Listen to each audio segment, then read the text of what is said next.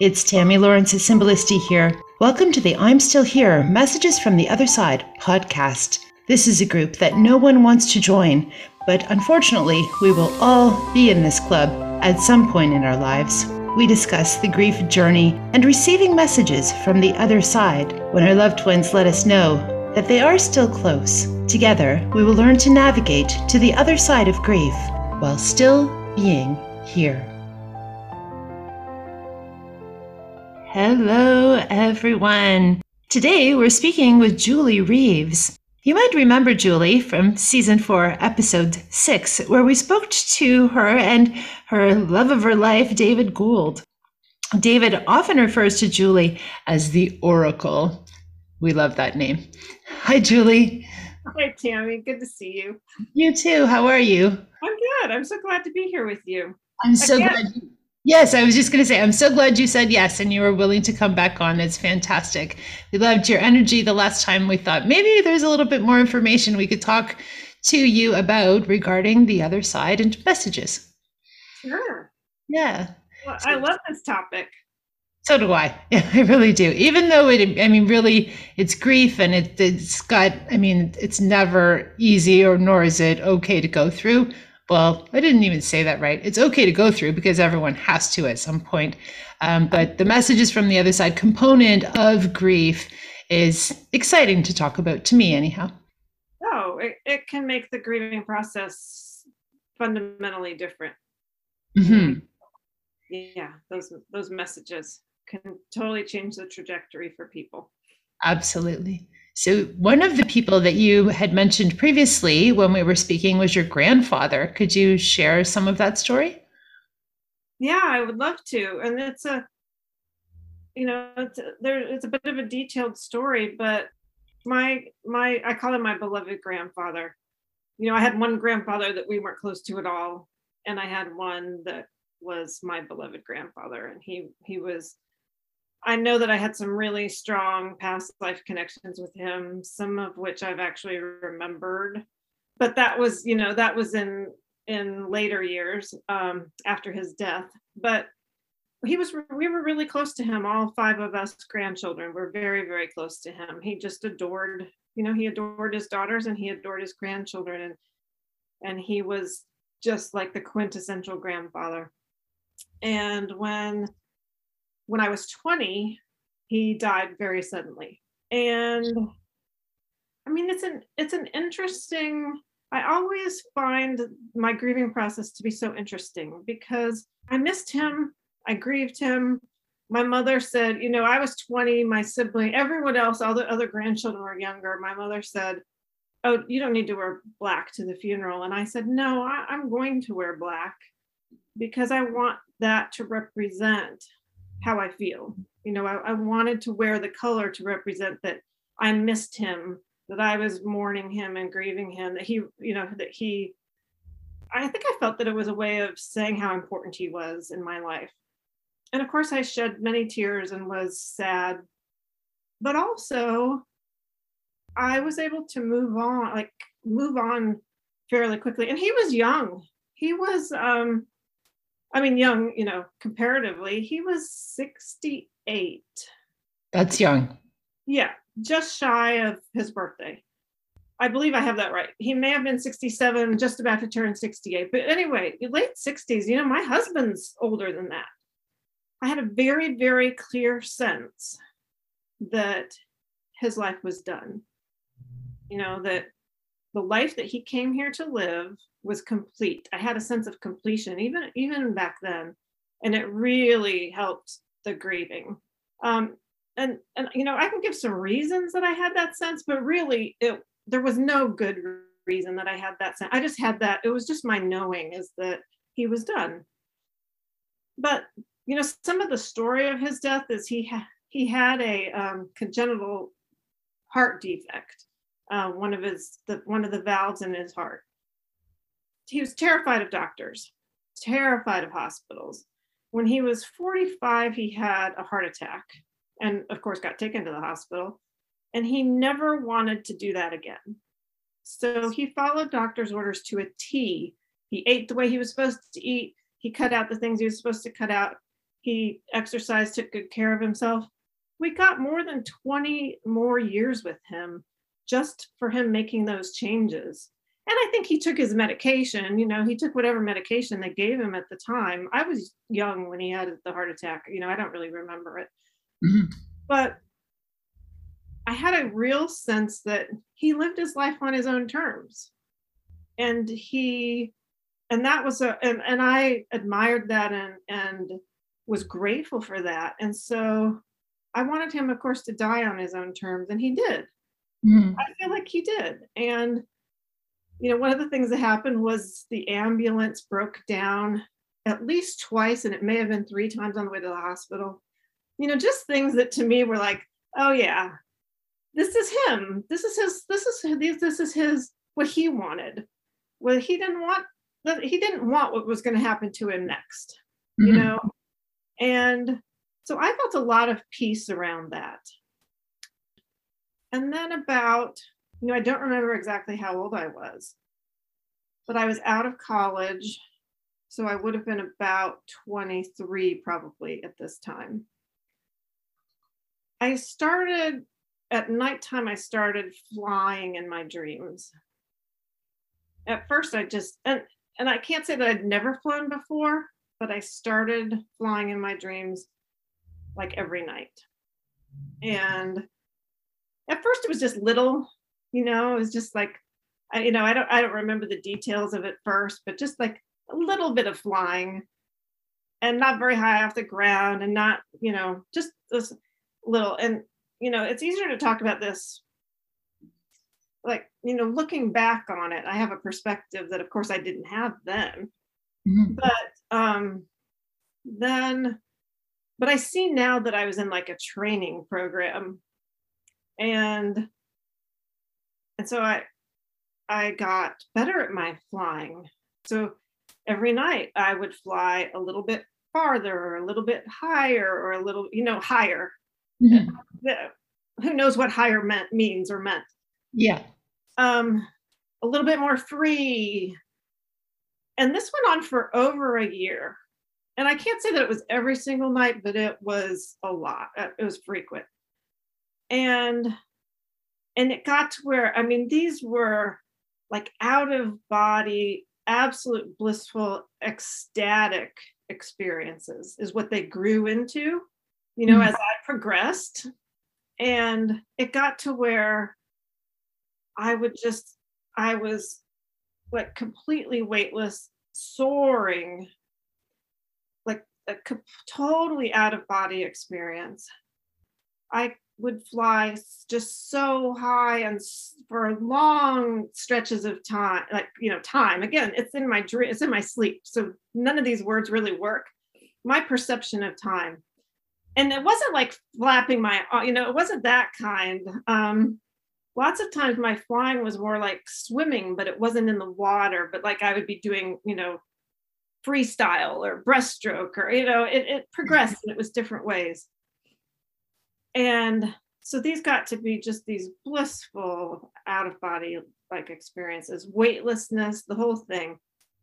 And then one night I flew higher and more freely and longer than I'd ever flown before. And when I landed at the feet of my grandfather, my beloved grandfather. Cool. And he said to me, Julie, I'm okay. Which is so interesting to like I've heard people say that that's what everyone wants to know about their loved ones who've passed. That's the one piece of information everyone wants. I was thinking about it today. I think James Van Praagh, the Mhm. medium, I believe he's the one that I heard that from. I didn't feel like I was worried that my grandfather wasn't okay, but I feel like maybe unconsciously I was, or at least he felt that I needed to know that he needed to tell me that I was okay, that he was okay. Mhm. Um, and he just said, Julie, I'm okay. And that's all the words that I remember. Like I hung with him for a little while. There was some kind, powerful communion between us, unspoken, of just, I felt like I sat in his presence for a while and soaked up his presence. Mm. And then I flew back. And I have very rarely since that time flown again in my dreams. Every once in a while I will. It's never been the same. And that was actually the beginning of what I call my spiritual path, the conscious spiritual path. That was when I began reading books and studying and really knowing, and I can't say that I doubted before this, but really knowing that life is so much more than we perceive with our five senses. Mm. And, Yeah, and sometimes I think so often we question it. Like, do I know this because I do know it, or am I just making it up? yes, That yeah, questioning. exactly, yeah. And this was like experiential proof. So rather than me taking other people's word for something or other people's experience, this was my own experience. Nobody can ever take that away from me. People can believe what they want to believe, think what they want to think, but this was my experience. And I Yeah. knew it was real. It was just as real as you and I talking right now.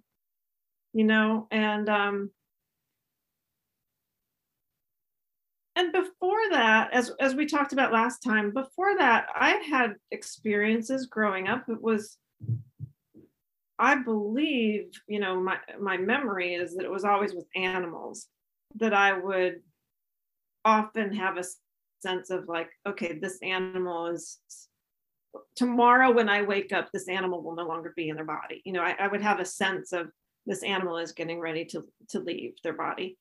But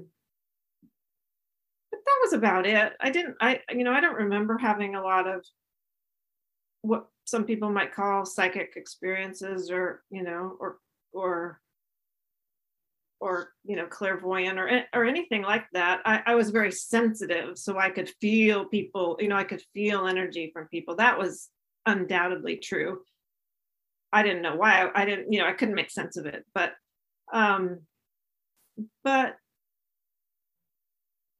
that was also in many ways, I think, the beginning of, it was a big part, I believe, of why I went into hospice work, was that experience with my grandfather. Um, that wasn't entirely it.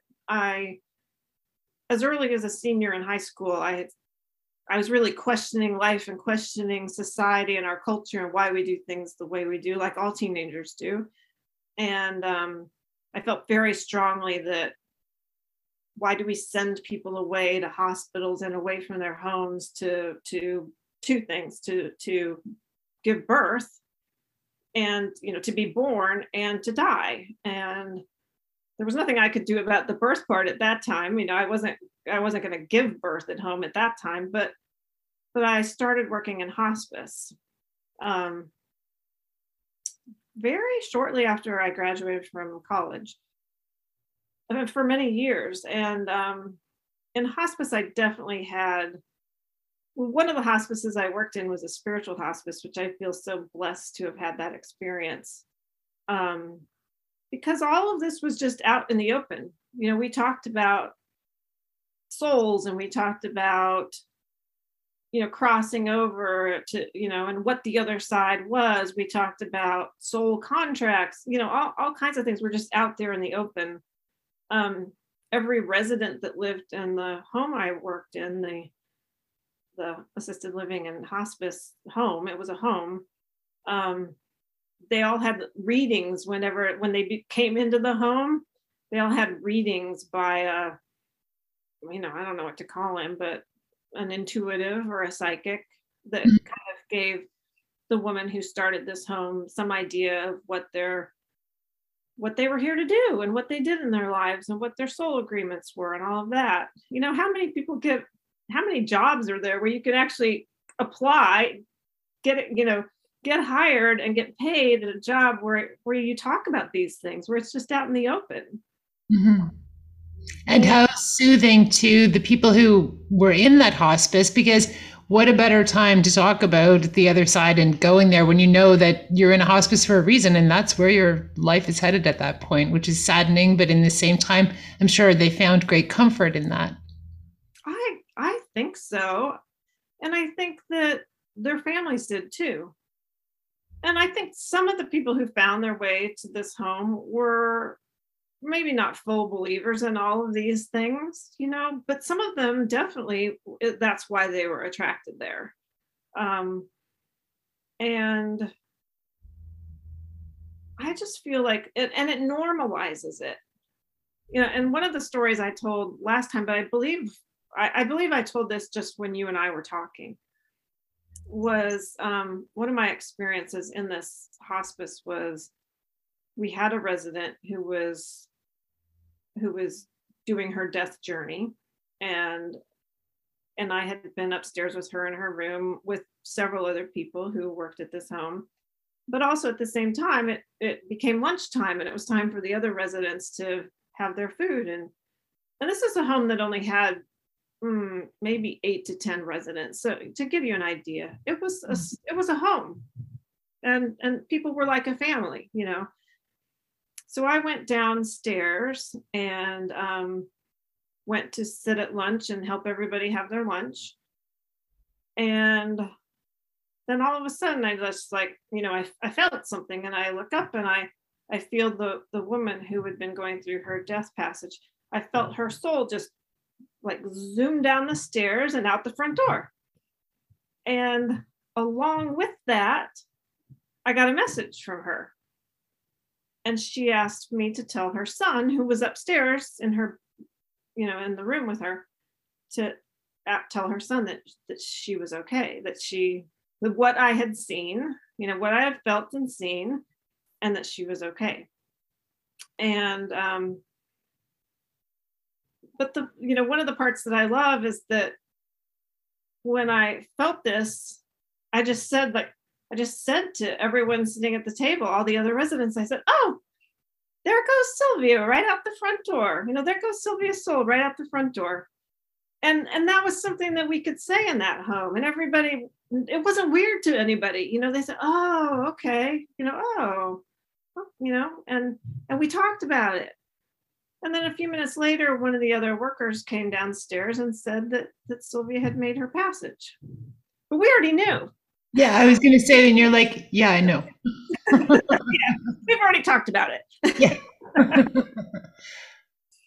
And then when her son came out, he came down and, and he walked straight out the front door. Interestingly, he didn't come talk to anybody else. He went straight out the front door.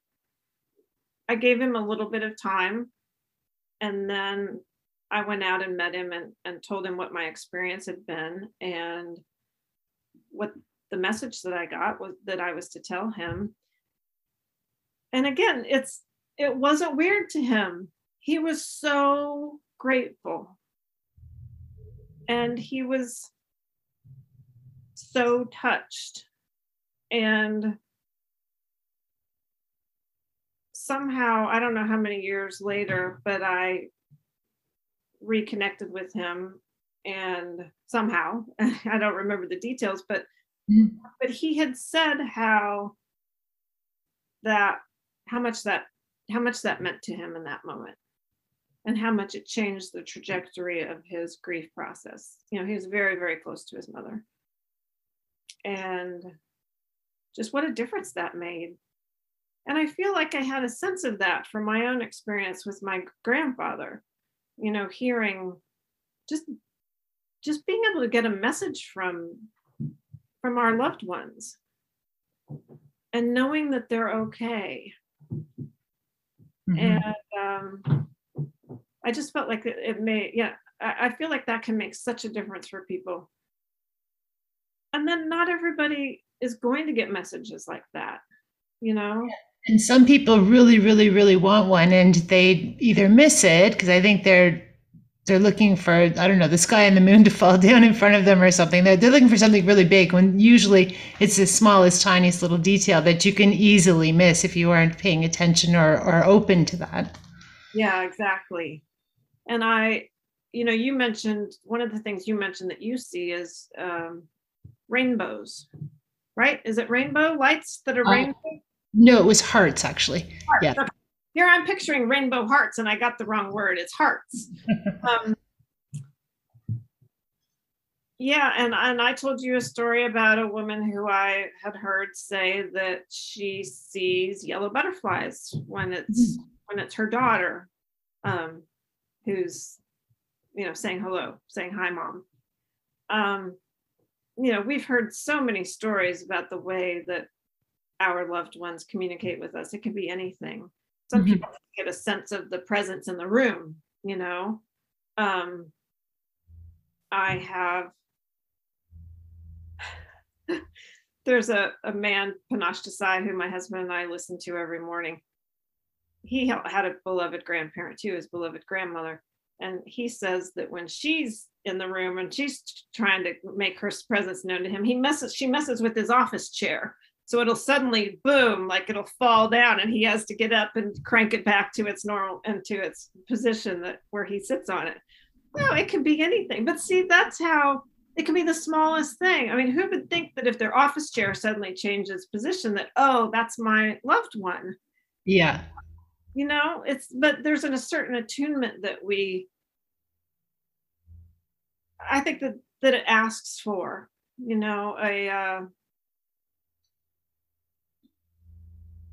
I mentioned to you last time about, feeling beyond the edge of our fingertips and seeing beyond the wavelength of light, and, hearing beyond the frequency of sound. I'm not sure I have all these physics words right, but the sound frequency, I think it is. Um, it There's something of that, and like loosening up our five senses. This is the feeling that I get from it. It's like loosening them up and kind of letting them stretch out and beyond. It's a little different way of being in the world. And of Mhm. course, our intuition, just the feel, like, if you get a feeling, or opening your heart. For some people it feels much like really opening their heart, and then they have these experiences. And it's hard to, like, I know people do it all the time, but to teach someone how to connect with the other side. There's lots of courses out there that help you to do that. But many people aren't going to even open themselves up to that because they don't want to be associated with that group of whatever, however they would describe it. Mhm. Yeah, and of course that's everyone's right. And for those people who desperately want it, it's like you were saying, there's so many people who desperately want a sign, and maybe some of this can help those people to begin to notice what's already around them. Um, but also, I think sometimes, I don't think every soul who crosses to the other side, I'm not sure that I think every single one of them wants to communicate in that way. And it's not, of course they're here with us, but as far as the reaching out directly, I don't know that they all do want to communicate in that way. Yeah, And and who knows? They might have like a laundry list of things that they have to be doing when they're over there. We don't know. I mean, what does the other side really technically look like? Like, what do they do over there? I don't know. Maybe they're traveling or I don't I know. know we only know what we hear other people tell us, right? Yeah. Because I don't know. I've had experiences, but I don't know what they're doing. Yeah, for sure. Like one night I had a dream that my brother was driving a Camaro down the street and he was a tried and true Ford man, so he wouldn't have been driving a Camaro. But in my dream, he was driving this Camaro around and we sat and talked and it felt like I actually visited him, but I mean, it wasn't actually, I don't know, maybe it did happen. I don't know. I was in a dream. Yeah, Hmm. Well, see, maybe it did happen. right? We don't know. Yeah, I I you know, uh, after my experience flying to see my grandfather, I haven't tried really hard to understand that because I think it's beyond the realm of understanding. But I hear people talk about astral travel and that astral travel can feel like you're flying and it's this incredible out of body experience. So I think, okay, that was probably astral travel. Did I actually astral travel to some other place? I don't know. I don't have the words. I don't have the understanding of this, and I don't really think any of us do. But I do I've had enough life experience now that I do believe that we are never without the ones that we love. That they are really always with us and close to us, and maybe watching over. I don't mean that like they're taking care of us necessarily, but they might be. A very good friend of mine is Cherokee, and they have she told me that they have a very strong knowing. They wouldn't call it a belief, a knowing in their tribe that when someone dies and leaves their body, that oftentimes it's because they know that they can do more help on the other side than they can do here. Mm-hmm. So a story from her own life where she was certain of this was she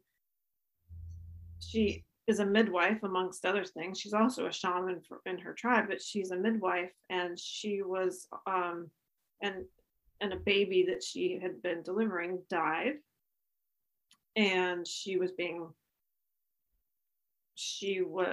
going to trial, and during the process, this was a long period of time from her arrest to the trial date, was over a year. Mm-hmm. And during that year period of time, her father died. And again, this is another story about how grief can be so different. She knew that her father left his body because he could help her more on the other side than he could help her here in his body. So her grieving process was very, very different.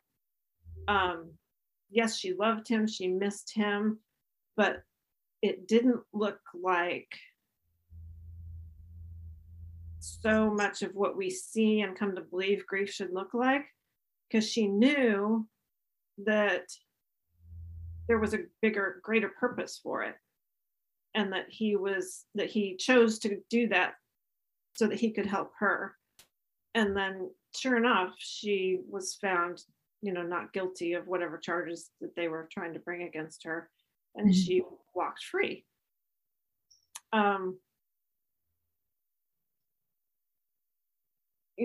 I think that grief can look, an infinite number of ways, depending. Everybody has their own process. I think you bring up a really good point, because where did we even get our notions of what grief looks like? And we really are inundated by television shows and media that really hypnotize us into believing that this is how you have to be, or it has to be a very sad occasion, which obviously it is very sad and hard to get through for many. But some passings are different than others. And I think it's really based on what your relationship was like with the individual who has passed. If everything's been said and done, it's easier to move forward than it is if the relationship was a little more tumultuous, and you really had to struggle in life with this person, and then they pass and it's unfinished business. You can't fix it now, right? Yes. Yeah. How many stories have we heard of people who were estranged from someone in their life, whether it was a parent or a sibling, and then that person dies and they go into a terrible depressive grief? Mm-hmm. Because even though I have an acquaintance who hadn't spoken to her mother in 20 years, but when her mother died, she went into a full-blown, deep, dark depression, because it was too late. She couldn't fix it. She couldn't do differently. And all the import of that relationship and the choices that she had made that they both made choices, but that alienated them from each other, they suddenly seemed so, Like insurmountable. Yeah. you know, like, why did I not speak to my mother for 20 years? But I love what you say, and again, just like I noticed you did when you were speaking of this, but it I don't want to take anything away from someone who's grieving terribly. I'm not at all ever saying that anybody's grieving wrong. But sometimes it can maybe behoove us to look at what you were pointing out.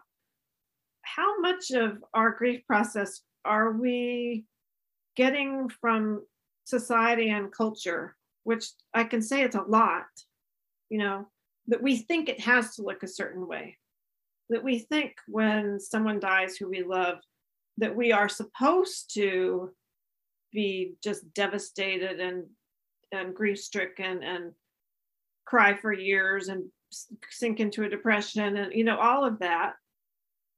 And how much of it, oh, and it is also very individual. But one of the things that I in sort of my dance with death in my life, I've studied other cultures, and not every culture does it like we do it. You Mhm. know, so to me that tells me that the way that it typically looks in our modern day Western culture isn't necessarily because that's how it is, because there are many, many cultures, even present day ones, that do it so differently. Even just to go back to what we've originally talked about that started today is where this idea of wearing black to a funeral. There are some cultures that wear white, right? And the belief system is that the white light is because they're in the white light and they're on the other side. So wearing white is a beautiful tribute to someone who has passed. Personally, I don't think I've ever been to a funeral where somebody had on white. It's always black. It's Yeah, just, again, so it's ingrained in us that that's one of the things that we have to do. right, right. Well, yeah. I also wanted to mention when you were talking about your grandfather, that what I heard in the background of my mind, again, this intuitive knowing or listening or whatever, as the song I Did It My Way. And I could hear it so loud. And I meant to mention it when you were talking, but I didn't want to Yeah, interrupt you. yes. Well, Frank Sinatra, that would have been my grandfather's era. Yes. Right. Yeah. That music. Yeah. And Tammy, I was thinking about this earlier today too, that we all get to live our lives the way we want, you know, and but our culture often doesn't tell us that. Our culture and our families and our friends often don't agree that we get to live our lives the way we want. And I was remembering today some conversations that I've had with my own family where they've staunchly disagreed with me on that and said, like, no, you owe something to your family, to your parents, to your siblings, to whomever, you owe them something. You need to behave in a certain way because you owe them something.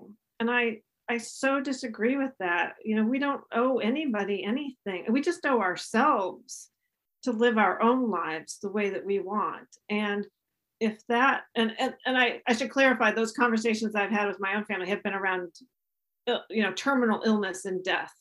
That no, you have to go through chemo when you have cancer because you owe it to your children and your siblings. And no, we get to choose how we wish to live.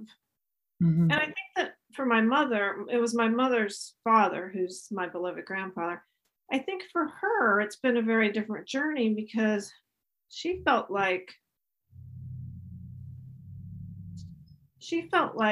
her father should have gotten the valve in his heart replaced, you know.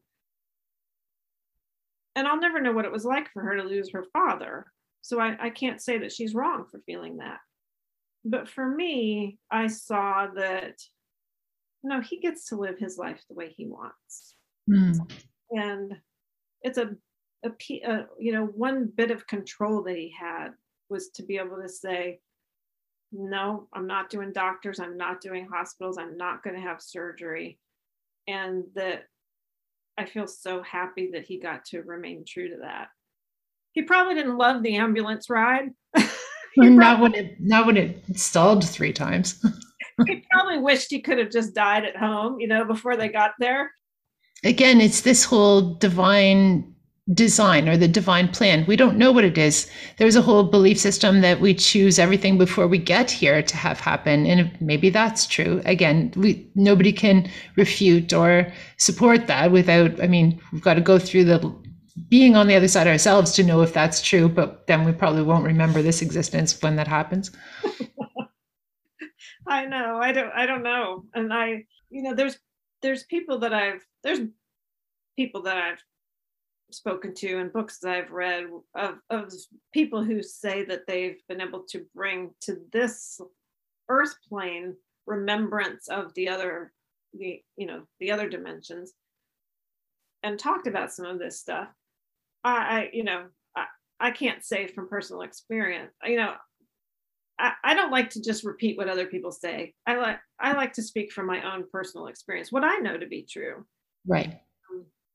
I get into this conversation a lot with my meditation students because really you either believe it or you don't as far as past lives go or future lives. Yeah, it's either you believe it or you don't believe it, or maybe you question it. But again, it's nothing mostly that we can prove that this happened. It's just, yes, I believe it, or no, I don't believe in that. Mm-hmm. Either way, it's whatever you want to follow through with. It's your belief. Right, exactly. When I was a young child, like younger than 10, I remember having knowing that I had lived other lives and that everybody lived other lives. I tend to give a lot of credence to that because, when we're young, we haven't forgotten everything yet. I watched my son when he was a newborn do things that people say are impossible. My son could, I never know that, I always get the word wrong. He could telekinesis. He could move things without touching them. He was a baby. It was in his first 10 days of life. After the 10 days, the door closed on that. But in the first 10 days, he could just look at something and he could make it move, toward him because he was interested. Lots of people don't believe that that's true, but I witnessed it. My midwife, who's the Cherokee who I was talking about earlier, when she saw him do it one day, she said, well, look at that. Our baby is half on this side and half on the other side still.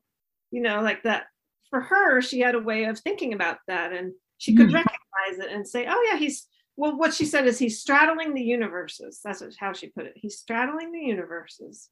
Yeah.